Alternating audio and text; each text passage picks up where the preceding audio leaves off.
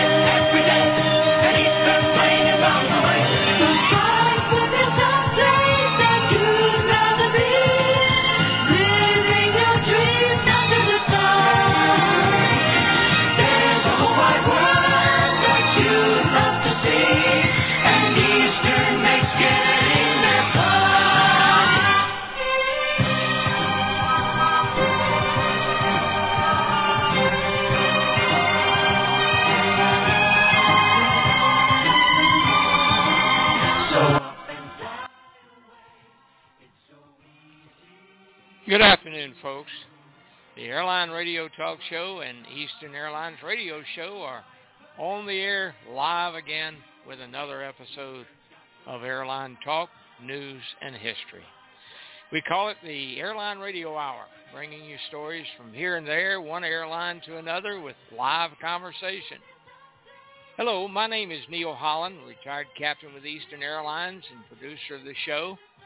And if you're listening in on the show's website, which is blogtalkradio.com/Captain Eddie, and you would like to call in and talk with our guest, our host, or just to add your memories and comments, then why not pick up the phone and call us at 213-816-1611.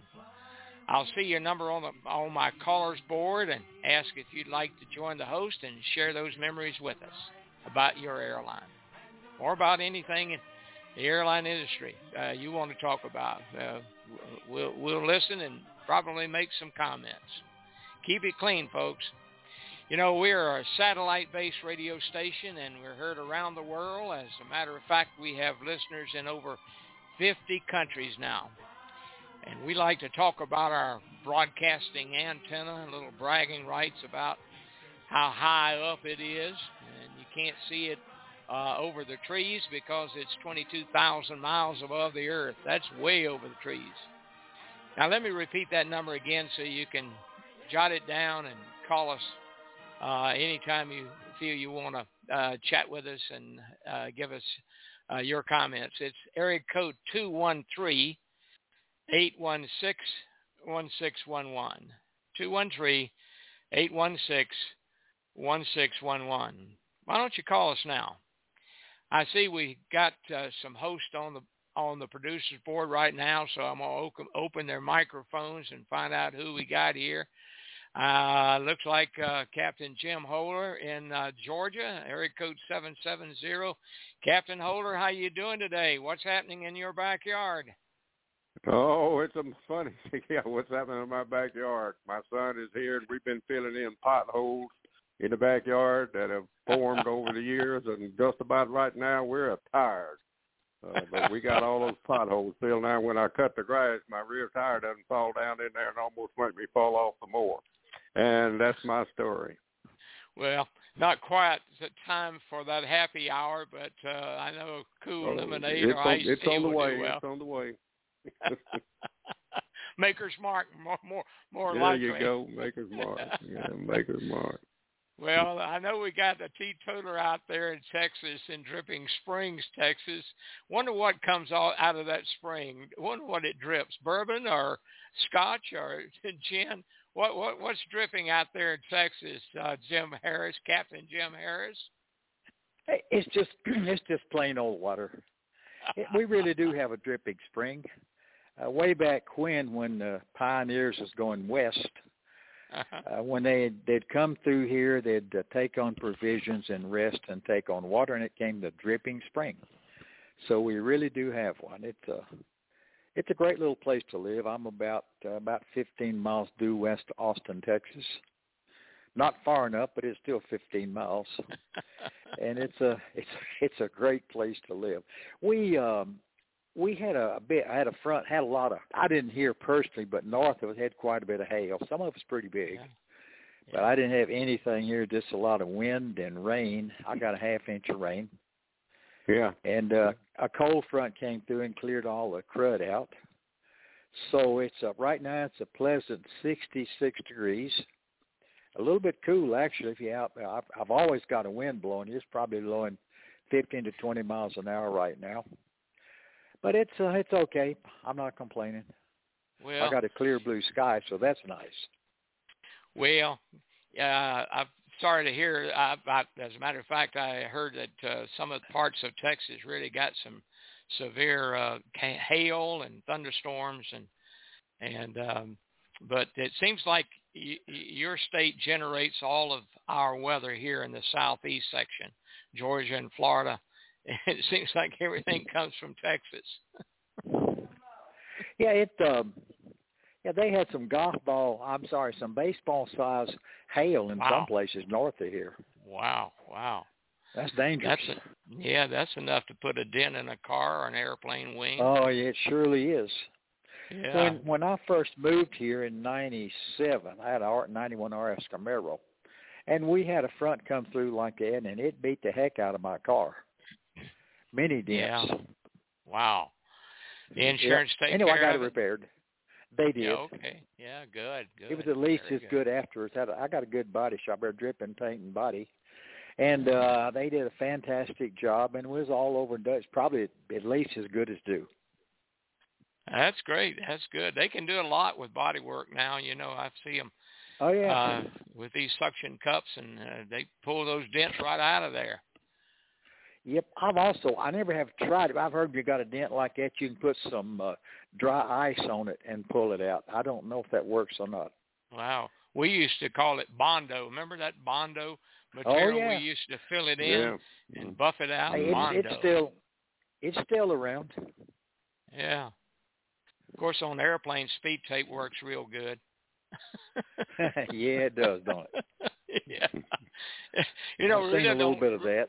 We really don't have a program because I kind of keep this open format, so we're going to talk about a bunch of things today. But first of all, I want to tell you remind folks again that we do have a broadcast every Monday, and we feature some great stories by Captain Jim Holder here. We've done a few of his stories, especially that gooseneck oil filter story. Golly, I don't know how many times we've done that on the radio show over the last 12 years, but it always is good when you hear it again. So we like to air some of these, and it's mostly Eastern Airlines, well, almost entirely Eastern Airlines stories by people that have written articles, and we can locate them in publications like the Repartee magazine of the Retired Eastern Pilots Association, and the Silver Lighters magazine, and Wings of Many, Wings of Man, and News Wings. That was the early publication of Pitcairn Aviation, and then it became Eastern Air Transport. So we pick a lot of stories out way back in the 20s and the early 30s and tell them. They're short, usually about 5, not much longer than 10 minutes anyhow.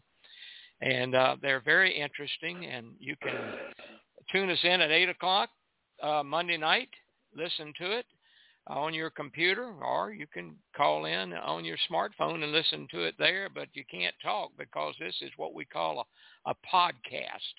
It's pre-recorded, and usually it's about an hour, and between each one of the stories, we try to put an Eastern commercial in there, ones that we haven't heard in years and years, and it kind of breaks up the monotony of the two speakers right now. We're trying to recruit Jim Harris. I think he wants to do it. And Jim Holder, I'd love for you to be able to tell your own stories. What about that? You got to learn. Jim, you got to learn how to do it, Jim Holder. Yeah, I mess them up every now and then, but I don't want to be. Everybody think they're true, you know. I got to let them know that they're just got a little bit of extra stuff in there. You've taken truism and what we call embellished it a little bit. Yes, right. I got about two or three stories that didn't need embellishing, and I've told them down at deer camp about 3 times every year. And they agree they're true as could be, and but that's hunting and fishing stuff from the Eastern Pilots Hunt Club, and you know. Yeah. Well, I want to talk a little bit about what happened back about 20 years ago. Doesn't seem that long, but back around 2003, we had a convention. As I recall, I think it was in Washington, D.C., the REPA convention. And if you have anything handy, you want to look it up for me, Jim Holder, and a book or whatever. But it was the time that Captain Gene Casadobon from Louisiana, and the Raging Cajun, as he was called by some Eastern pilots. And every time we had a board of directors meeting when he was the president and on the director, we always listened to his Cajun jokes, as you recall. Mm-hmm. Very good. But he came up with a great idea, and it's 20 years old now. And I'm proud to say that it's still there, and it'll be there long after the last Eastern employee has passed, because it will be in I can't pronounce this word, but I'm going to try it. Perpetuity, yeah. And it will never end. Because what we did is after Gene thought of the idea and actually did the initial funding from a church fund that was turned over to Gene, and Gene thought no better way to use that $25,000 than to start a pilot's scholarship program in the name of the Eastern Pilots. And so there were 2 of us that were to go out and find the best institution to place that money and do the scholarship programs with. And we looked pretty much just at one. We talked about a couple of others, but we actually went to Auburn University, and that was Hal Nord, Captain Hal Nord, and myself drove over to Auburn University and talked to the people that were in charge of the endowment funds for scholarship programs. Big Fortune 500 companies and Coca-Cola and Delta Airlines and all these big companies had scholarship programs. And so we talked, and they gave us a tour, and we were convinced when we finished with them, listening to them, that that's where we would put the money. So we we gave them the $25,000, and they placed it in the general fund, meaning that Delta, Coca-Cola, and all the big companies and And in our little fund, we're all put in a big pot, earning X amount of dollars according to the market. Whatever the market was producing, that's what it was earning. And out of that, we gave two scholarships a year, or we have given 2 scholarships a year for the past 20 years. And it will continue to fund 2 scholarships for as long as Auburn's there, I guess. But that fund has now grown to about $138,000. Even having given all of these scholarship funds to 2 students every year, that $25,000 has grown to $138,000. So it's doing well. I thought, and haven't talked to Jim about it, and haven't talked to the folks at Auburn, because there's a special committee over there that looks at investments, and it's made money over the years. Plus, we've had Eastern people that had contributed every year to the Eastern Pilots Scholarship Program. So it's a wonderful, wonderful program. And Jim, I'll see if I can remember to send you the last email from Auburn telling us how the fund is done, how it has done. Mm-hmm. And I think we ought to be very proud of the fact that Gene Casadaban, he passed away, I guess, 5 years ago, 6 years ago. Mm-hmm. I'm glad that he actually thought of that, because it's a great, great program that we've got going, and it'll go forever. So keeping the name of Eastern forever in the minds of folks that earn that scholarship every year, 2 folks. And usually it's awarded, by the way, every April to 2 folks that have aviation as a career, whether it's aviation management, aerospace technology, engineering, or either the flight program, the commercial flight program. So that's about all I have to say about the Eastern Airlines Scholarship Fund, Pilot Scholarship Fund. And I'm real proud that it's there and it's doing so well. Any comments, Jim Harris? No. Yes, I believe I've reported this before, that Silver Falcons had the last 2 conventions in Auburn, and the first of those 2, the last one was a sunset. That was the end of the show. But the other one, we were there, and they gave us a tour of the aviation facilities there at Auburn, and it was really something. They got a real good program going. Yeah. And I think I may have mentioned this, what happened before, but we were given a walking tour of the facility down there. They had students, flying simulators and in classrooms and all that. And the guy that was doing it was very proud of what they had. And he kept talking about how Delta Airlines had really done this and done that and done that. And there was about 30 or 40 of us walking around, and it was Delta this and Delta that. And finally, I'm just one of the guys in the tour. And I said, well, I want to make a response to this, but I believe that Eastern Airlines has a program going here. And I said, I told him I thought it was over $100,000. And he looked at me and he just said, "Oh boy!" His light came on his eyes, and he was so excited. He's talking to the Eastern people that have made these contributions over the years. And we all felt good about that. We didn't have to hear about Delta for about 30 minutes. Heard about what we did. I already heard too much about Delta. Yeah, there you go. But, thinking about that, Jim Harris, we had a good time with Delta when we were flying, when Eastern was alive. And I know the competition You're right. was there. And we would do everything in the world to delay their flights. And I told you a story before we went on air yesterday about how Bill Wynn and I came from 1011 from L.A. to Atlanta, and we had to go through a line of thunderstorms, and Delta was right behind us. And they asked pretty much the center what kind of pilot reports going through that line. And Bill Wynn took the phone, and he said, well, we're just about ready to cross it right now. On the other side, we'll let you know, Delta. And we got on the other side a few minutes. Of course, we had already cleared the tops of the thunderstorms. And he came back and says, well, it was pretty rough there for a while. And he says, it's pretty severe weather.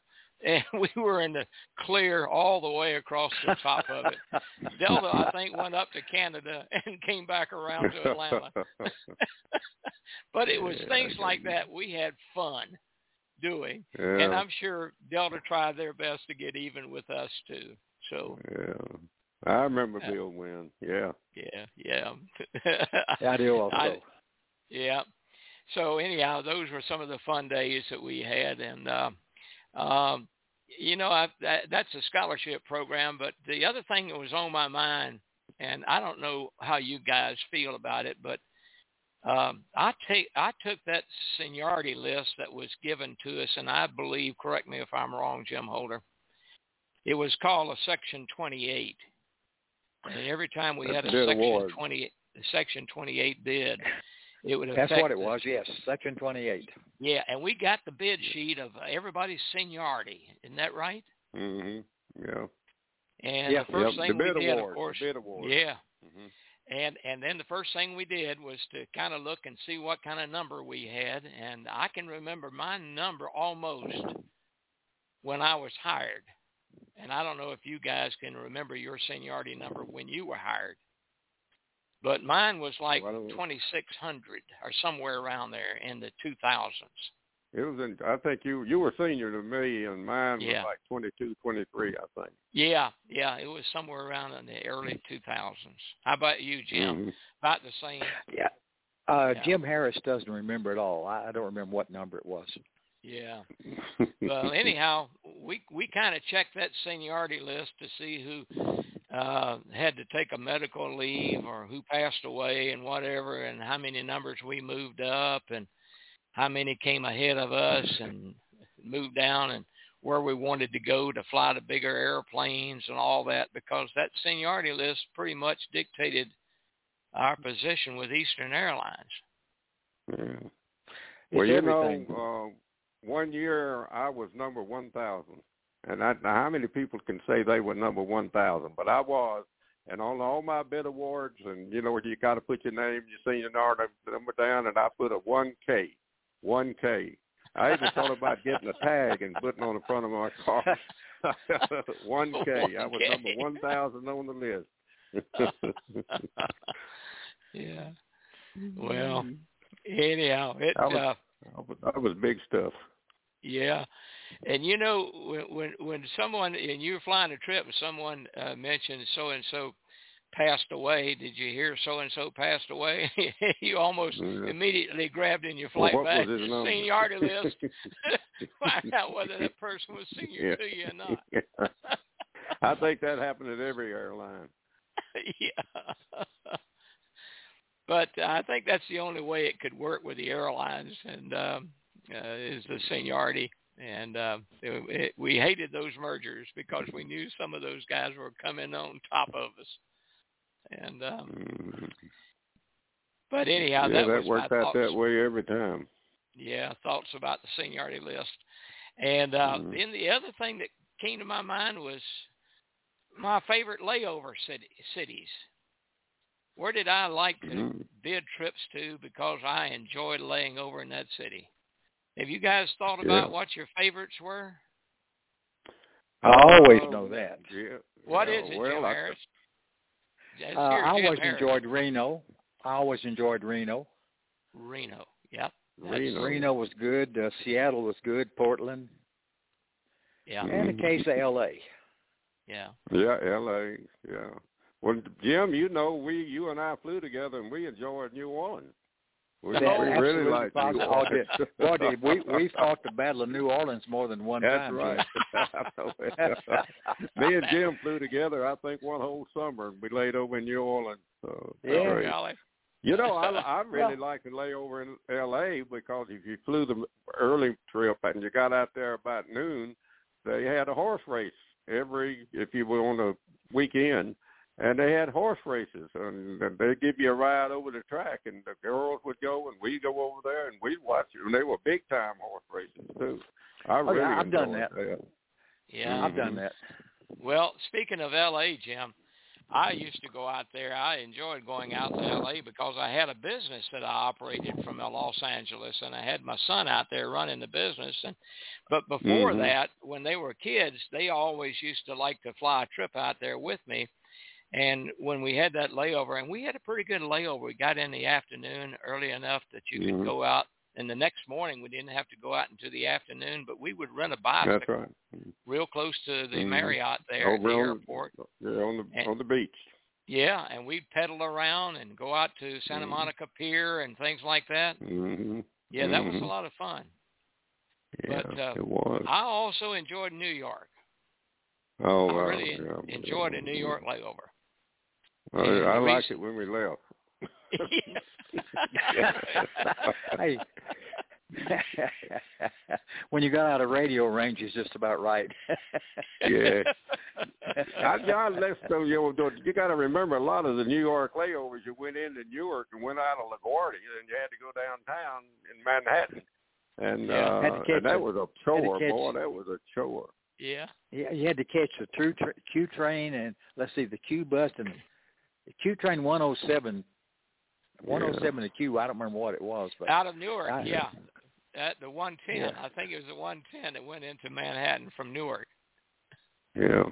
The bus. Yeah, the Q train and the 107. Maybe I was going the other way.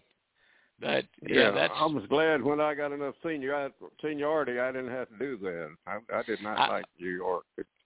I was flying my first trip out there in the Electra as an engineer, and being the third man in the airplane, it's one of my early layovers in New York City with, and I was flying with Larkin Roberts. You remember Larkin? Oh yeah. Oh yes. Yeah, and Larkin, we got up off the bus and we started down the street toward the Manhattan Hotel where we had the layover, and I was dodging all these people.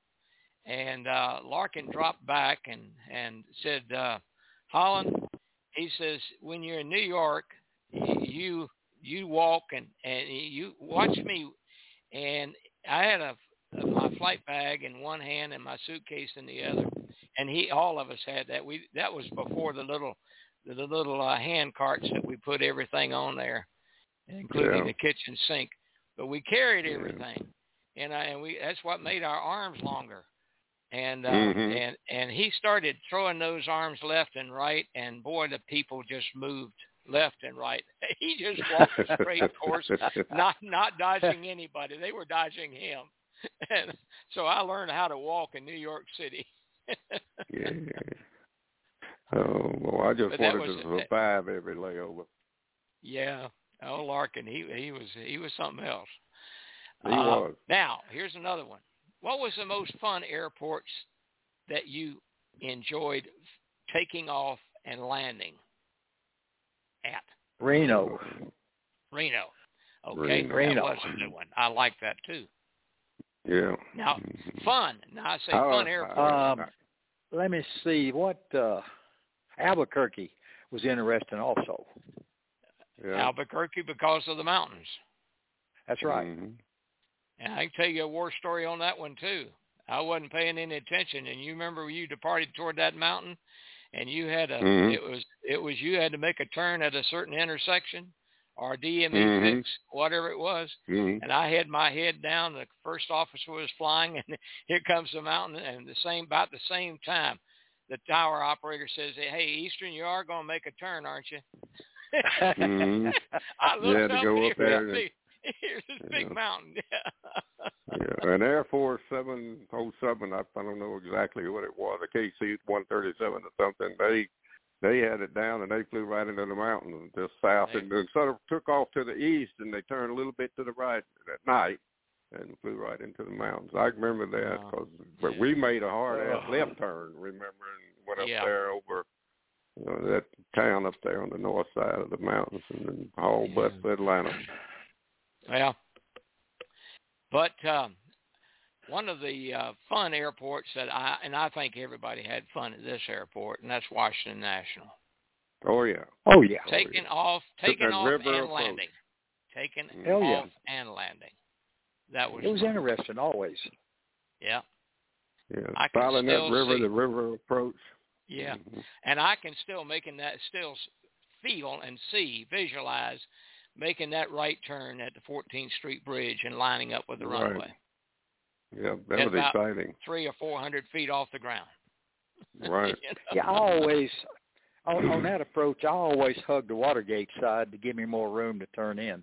Okay, yeah. All right. Did I ever tell y'all about, I think I did, about this young guy that came over and it's too long a story. I'll have to tell something else. I can't leave out anything on that story. No. We don't want that airtime. All right. Well, it's you remember I was the chairman in Atlanta, and we went to summer uniforms and did a lot of other stuff, and that Lou Transu was the VP of ICE operations, and he's a good Mississippi guy, and so we worked out a deal where the jump seat belonged to the captain. And lo and behold, they were going to make us start paying to ride the jump seat. And we went the other way, and the captain was his jump seat. You can ride. I mean, within the reason of laws and all that. Well, of course. Yeah. And we put out a big long page about the airlines that could now ride the Eastern jump seats if the captain said okay, and you had to be ALPA represented airline. And then it had to be a Part 121 carrier, and it went around the world in about 24 hours. The Eastern jump seat, if you wanted to go someplace, it was okay if the captain said you could do it, and this is a fact. And I'm sitting there getting ready to go, and this letter went out to everybody, and matter of fact, I had signed it for Lou Transu. He didn't want to put his name on it, so I signed it. As a captain rep from Atlanta. Lou and I went to the same high school about 30 years apart, but we were real good friends. We didn't know each other back then, of course. But anyhow, I'm sitting there getting ready to go to Washington National on a beautiful, clear day. I mean, it was just wonderful. And this young guy came in the cockpit, and he was young. You could tell he was young, and he was a taxi pilot over in Birmingham, air taxi pilot. And he said that he had heard that the pilots could ride the jump seat, and I said, well, and he had that document. How he had it, I don't know. And he was a general, one notch beyond general aviation, I guess. And anyhow, I said, well, come on and go. I'm glad to have you. And so we took off, and we were climbing out, and he said that he had heard that somebody had done that and everything, and that right there, and he had that letter that I'm saying, and he was looking at it with the second officer, and I told him, I said, well, I know that asshole. I mean, I shouldn't say that. I know that guy that signed it down there, which was me, and I could hear the second officer and him talking about it, and I turned around and I said, that guy right there, I know him, and he is. I don't even like him. And, of course, the cockpit got real quiet, and we're climbing out, and I heard the second officer talking to him. He said, that's the guy that signed it right there in the left seat. And, of course, everybody had a big laugh about that and everything. Well, that story has a sequel. Many years later, I'm flying for American Transair, and I'm sitting in Chicago late one night coming in from Cancun, and I was wanting to get down to Atlanta big time because I'd been gone a long time. And I'm sitting there with reading the book in the ATA uniform, and got my flight bag, and I had a University of Southern Mississippi tag on the side, a sticker. And this guy comes over and he walks up, Captain, did you go to Mississippi Southern? And I said, yeah, I was class of 60, if I remember correctly. And he said, well, I went to Mississippi Southern too. And then he looked at the name, my name, Captain Easton flight bag, and he said, I think I flew with you one time. I said, what? How'd you do that? And he said, well, I came out there, and I was flying air taxi out of Birmingham, and you let me ride the jump seat up to Washington, and we did a visual approach. And he was a co-pilot, the first officer on American Airlines. And I said, well, golly, I remember that. You know, we had a great time talking to each other. And he said, well, you're trying to ride. He was trying to ride the airplane to Atlanta also. He was a commuter from Atlanta to Chicago, flying for America. And he said, I guarantee you, I'm going to get you on this airplane. And he was the first officer to come see right. But he got me on the airplane, and we both sat in first class and laughed all the way to Atlanta. You know, throw that, what is it, on the, throw the seeds on the water or something.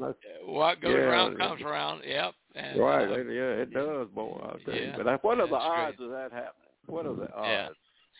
You ever had any jump seat problems, Jim Harris, on your flights? No, I don't think so. We had an interesting person on the jump seat one time. D.V. Wheeler was the captain. And, I remember old Wheel, yeah. Oh, yeah, D.V. Wheeler, yep. Mm-hmm. And we had, on the jump seat, they knew each other. We had Billy Bob. Carter's brother. Jimmy Carter's brother, Billy. Yeah, Billy. You know Billy Beer? Remember Billy Beer? Yeah. Well, we had him on the jump seat all the way from Atlanta to L.A. So, yep, I had some interesting stories on all of that. I don't remember what they were, but I didn't know he was a pilot. What was he doing in the jump seat? Well, when D.B. Wheeler, a good time. That's right. Yeah, they knew each other, so you know, he just sort of used it's the captain's jump seat, like Jim Holder said. That's right. He used the executive privilege there and had him on the jump seat. Did he give you a beer? No. At the time, I don't think that he was doing the beer thing, but yeah, they later they came up with the Billy Beer. Yeah. He said what he said. Well, he said he liked to ride around his pickup truck and drink beer. Yeah, good old boy for sure. Yeah, good old boy. Oh yeah. He'd have fit right in there at the Eastern Hunt Club. I think he would. Yeah. Billy Beer. Oh, such stories. Now, here's another one. I had some great crew schedulers in Atlanta. And Harry, didn't we? If you're listening to this, Harry Lindquist, you were there too. I vaguely remembered you, but you were anybody in Atlanta crew scheduling. Most of them, not anyone crew scheduler, because there were a couple of them that thought they were ranking captains also, you know. And, but most of them were really great schedulers. Right. Oh, yes, right. Remember Bob Culp, Bobby Sutton, Bobby Ray Sutton, Crumley, Woody. I think Woody, he's still around. Crumley, yeah, I think he is too. Yep. Cap's still around. Yeah. Lloyd Bowen, remember him? Yeah. Tom Milburn. He always said, "You can't say my name right." I said, "Yes, Tom Milburn." And it wasn't. It's Tom Murin or something like that. And I always called Tom Milburn. It was Mewburn, Tom Mewburn. That's crazy right, name. Tom I Mewburn. could never pronounce it. Yeah, Mewburn's all it was. And the two gals, you remember the two gals that were there? One of them was named, I think, Laura. And the other one was a real pretty blonde girl. Yeah. Who? Yeah, Laura married Ken. Ken, I remember that. Yeah, I remember that. Yeah, they married. Yeah, okay. Mm-hmm. She took Who a was trip that guy with me from on Philadelphia that had that real gruff voice? Also, he had been had a trailer or something in Philadelphia, and that's where you went and got your paperwork and everything. And that's before he came to Atlanta. And then he came to Atlanta, but he had that big Philadelphia accent. I can't remember him. I can remember he sort of a little bit on the short side. And real gruff like that. He'd scare you hired a pilot to death. You know. Yeah. Well, they were a bunch of good guys. They were fun to work with. No, that wasn't Bob Cook. No. I can't keep up with it. I don't know. Sage. Well, it only goes back 50 years. Yeah, there you go. Yeah. That's tough, okay. You know. Now, here's another one. Did you ever have any maintenance delays that perhaps you turned down an airplane and you caused the delay because of the status it wasn't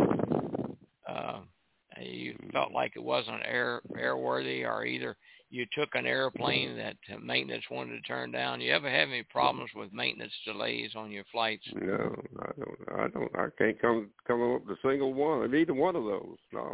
No, me either. Well, one of the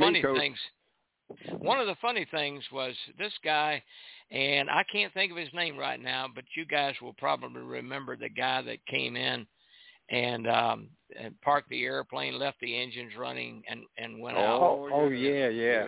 757. Who was that? Ken Dean. Ken Dean, right. Yep. Ken Dean. Yeah. The He first rode officer up. went back and shut the engines off, and he got mad as hell at the co-pilot, and they fired him the next morning. Well, Not I got one of the his co-pilot, 757. He had written up a 757. Who did they fire the next morning? The captain, Ken Dean. Yeah, well, that's Ken what I Dean. would have thought. Okay. I know all about that. I was the council chairman. Well, here's my story. I took an airplane that was handed off by Ken Dean, and maintenance got a hold of the logbook, and Ken Dean had written it up that there was the magnetic compass needed to be swung. Mm-hmm. You know how you swing a compass on the compass roads out at the airport? I sure do. Yeah. And find a deviation or, and the reason he put down there was that he lined the airplane up over the farmers' fields, east and west, coming back on a trip, and the compass did not meet the rows of trees that were running due east and due west. Can you believe that? I flew with that guy as a co-pilot, and I represented him as a captain rep. And I'll tell you, I believe that story. It's got to be true because that sounds just like him. I could not believe it. Maintenance scratching their heads. You know what? And I said, well, let's forget that. I'm going to take the airplane anyhow. And but at any rate, I can get about that.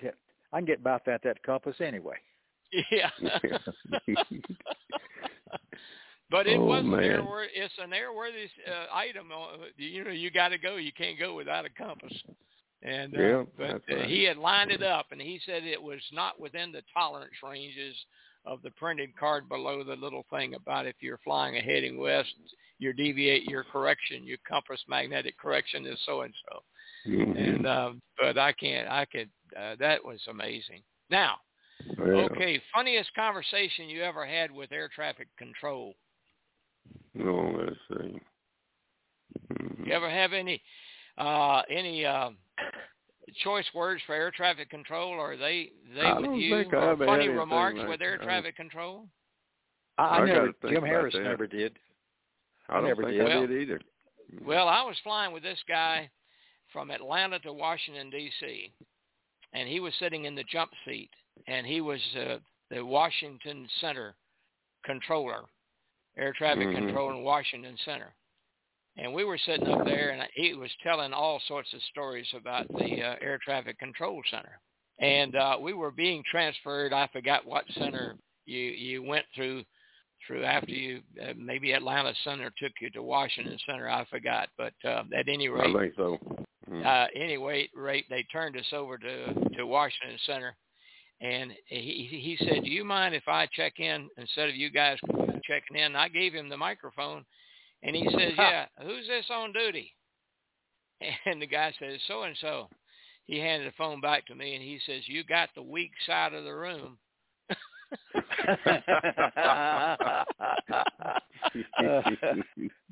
You got the weak side of the room. I never heard of that expression. Yeah. But at any rate, those were great guys. I'm sure you guys took controllers in your jump seat as well. Well, I'd take them, sure. Yeah. Let me ask you a question, you guys. Yeah. Did you ever deny anybody the jump seat? I never did. I can't think of a time, no. Well, I did. And I was sitting in Tampa coming to Atlanta, and it was at night, and this guy came in the cockpit, and I smelled him as soon as he came through the door. And he was drunk.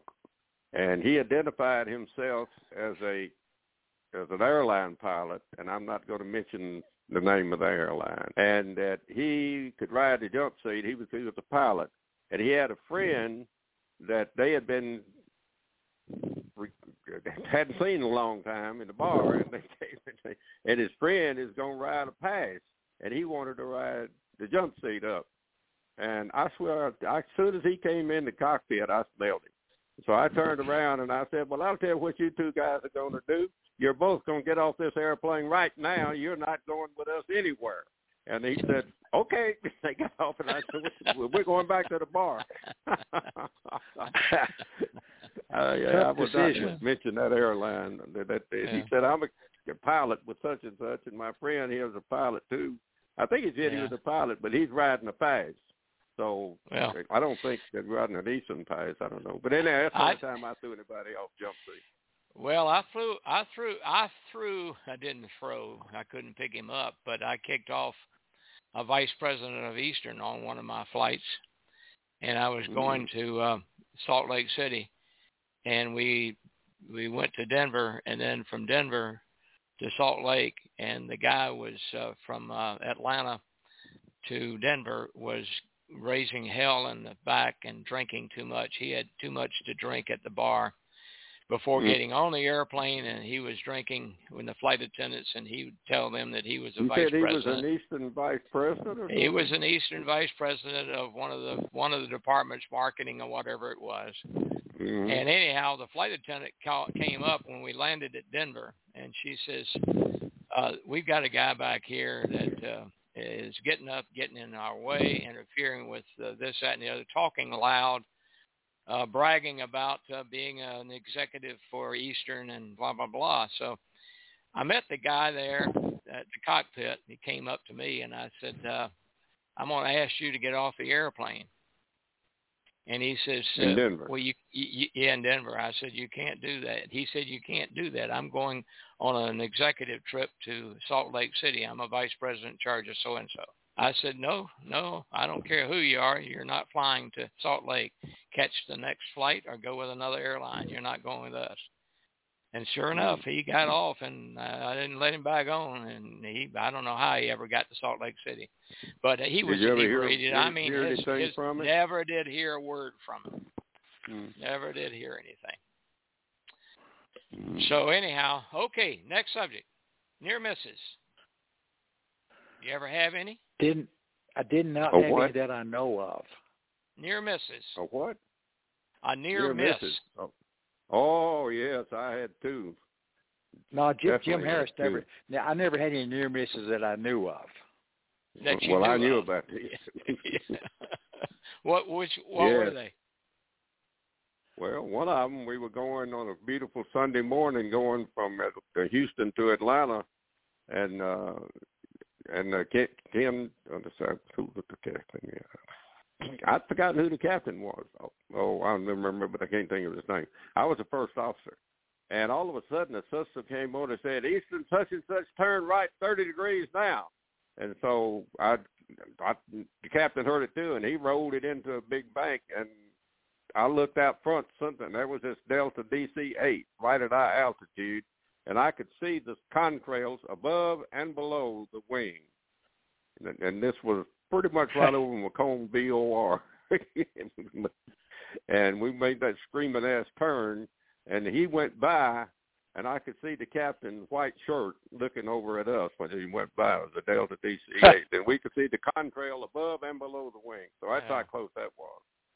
And the other one was also over Richmond, and the 727 was coming northbound. It was national, I think. And the stunner said, Eastern, descend to 500 feet now.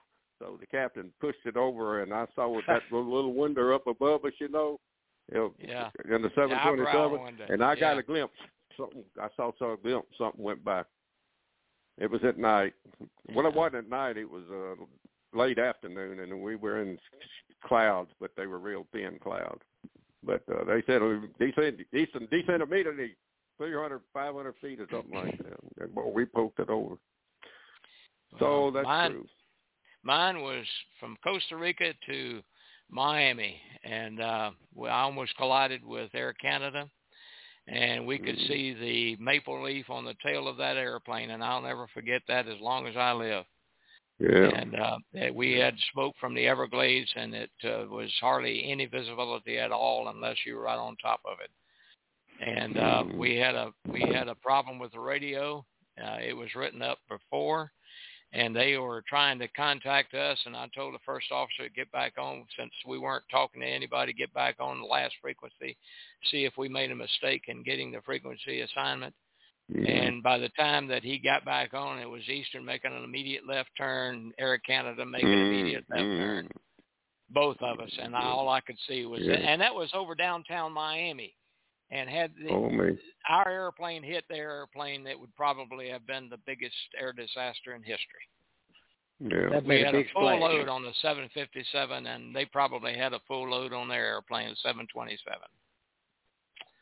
So, yeah. Well, here's the good news. It didn't happen. Yeah, it didn't happen. Yeah. Mm-hmm. But I'll tell you what, when I hit the brakes on landing in Atlanta, in Miami, of course, called us, Miami Tower, said, check in with us when you get into operation if we want to talk to you. So I did, but at any rate, we found in the logbooks that the radio had been written up, and so nothing was said. There was no write-ups about the near miss, but when I landed and put the brakes on that 7.5, my legs were rubber. I mean, they were shaking. Yeah. That's how close it was. Well, that DC-8 thing, when it happened, a different voice came on after we had turned. We had turned it, and a different voice came on and said, "Does anyone want to make a write-up of this?" This was a long time ago. Yeah. A write-up of this, and the Delta captain, I guess it was him, said, "No, don't think so." And the captain with me said, "No, but we're not going to do it either." So it never happened. Well, we almost had that near miss with Gib Garrett on a 1011, and we were climbing, and Delta was descending, and they almost descended and climbed us right together, nose to nose. And of course, they asked us if we wanted to write it up. And what had happened is they had a brand new controller. Gib did call when we got to Jacksonville. We were headed for Jacksonville, and he did call, and they said that they had a new controller, and they took him off. Of course, we heard that different voice too, Jim. After it happened, but that was really close too. That was a close call. But yeah, if you fly long enough, you're going to have a near miss unless you're Jim Harris. That's right. Unless you're Jim Harris. Lucky Pierre. Lucky Pierre. Yeah. Okay, the last thing we're going to talk about before we go off the air is this, and I think I know what yours would be, Jim Holder. This, if you want to tell it again, but the strangest trip you ever flew. Strangest trip. Ooh, give me a hint. Well, I think you talked about that strange trip that you took up there to, or was it you or someone else that you took in I don't know. Buffalo, and going to Buffalo, Toronto. You were going to go into Toronto, and I think you called it a trip to hell. The trip to hell and back. From hell. Oh, yes. The trip from hell. Oh, yes. I remember that. I've told that story, and I think I even wrote about it in the brief. We had it on the Memory Show. Yeah, Jim Harris, I think, read it on the Memory Show. But that was the trip from hell. Trip from hell. It's too late. I can't tell you.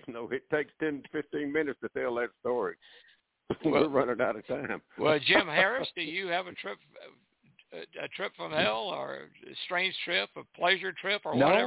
No, I don't think so. The captain put the nose gear off of the taxiway in Buffalo once. Was interesting.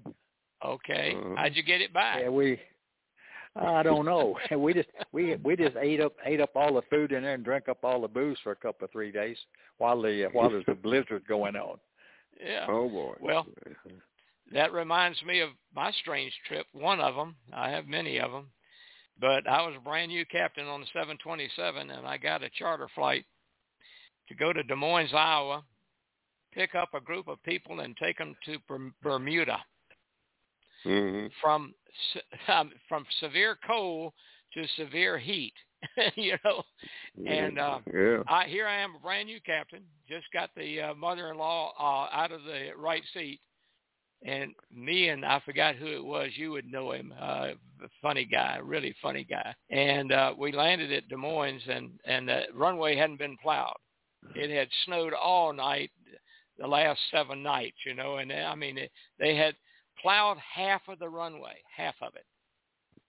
And then, in the middle, or they're each end? At the approach end that they were using, and they were continuing, but they said that we could land because we had enough runway.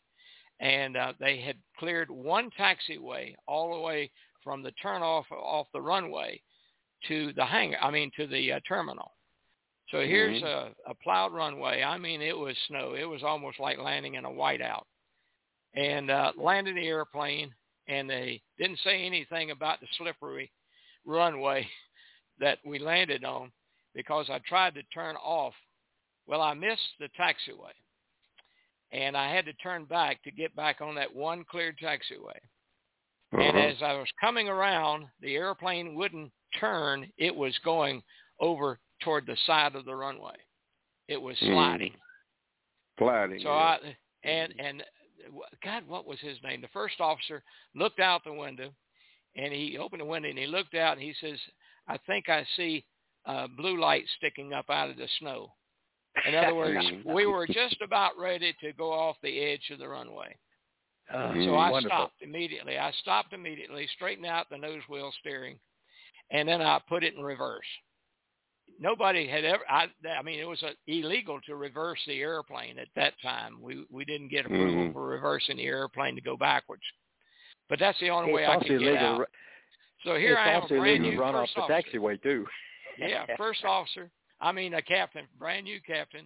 I reversed it, and it looked like a snowstorm. So after I came out, but it worked. I came backwards. You said it was a 757? 727. No, it's when I first checked out as captain on that airplane, period. And it worked. It got me enough room where I could straighten the wheel out and then make that turn back in, catch that taxiway back into the terminal. But it was a snowstorm. The tower couldn't see us at all because it was just nothing but blowing snow with that reverser going and clearing the runway. That was interesting. But I think I was one of the first ones that reversed 727 on that particular trip. But we picked up, we got the runway cleared and later on, and then flew the passengers over to Bermuda. So that was a good trip there. That blowing back the gate was fun. Oh, it was, yeah. Yeah, we were the first airlines approved with that too, you know. Eastern That's was, right. yeah, the FAA. Yeah. Good stories, guys. Delta wouldn't do it for a long time because they had to pay us. Yeah.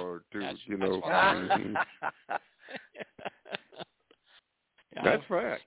Yeah. Well, something about, we worked out all the details. Virgil Tedder was real big in doing that, and on the 757 too. Yeah. Power back. They had to get our approval manual on how to do it and all that stuff, and we charged them for it, I guess. Yeah. Oh, good. Okay, guys, I'm going to turn it over to Hop Harrigan to get us out of here, and see you again next week with some more great stories of the way it was flying for a great airline. Right. It's a quick hour whenever we do this. I know it. It is. It's fun. It's fun. Okay, Hop, it's all yours. Feeling 1200, all clear. Okay, this is Hop Harrigan coming in.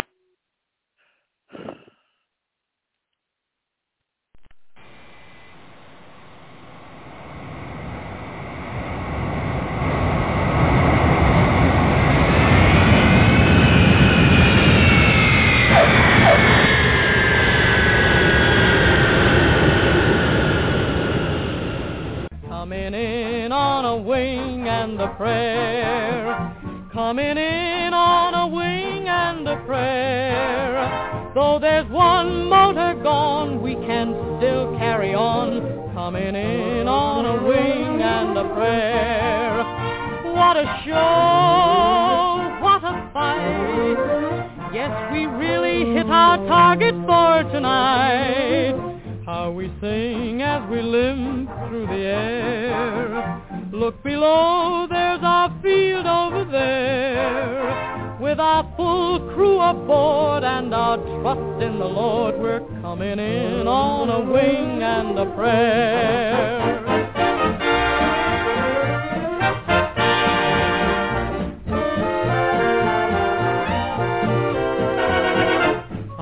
Sing as we limp through the air. Look below, there's our field over there. With our full crew aboard and our trust in the Lord, we're coming in on a wing and a prayer.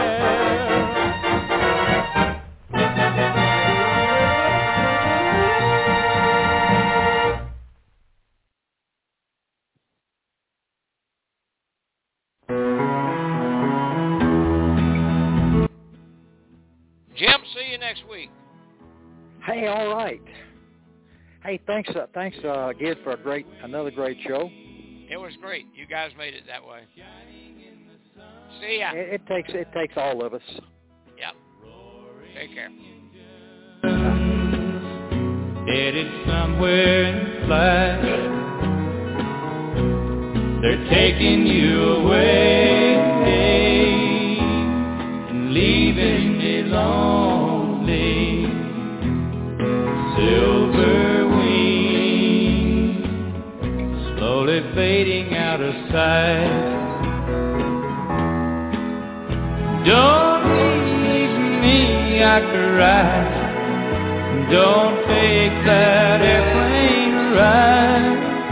But you locked me out of your mind and left me standing here behind. Silver wings shining in the sunlight. Roaring engine headed somewhere in flight. They're taking you away and leaving me lonely. Silver wings slowly fading out of sight.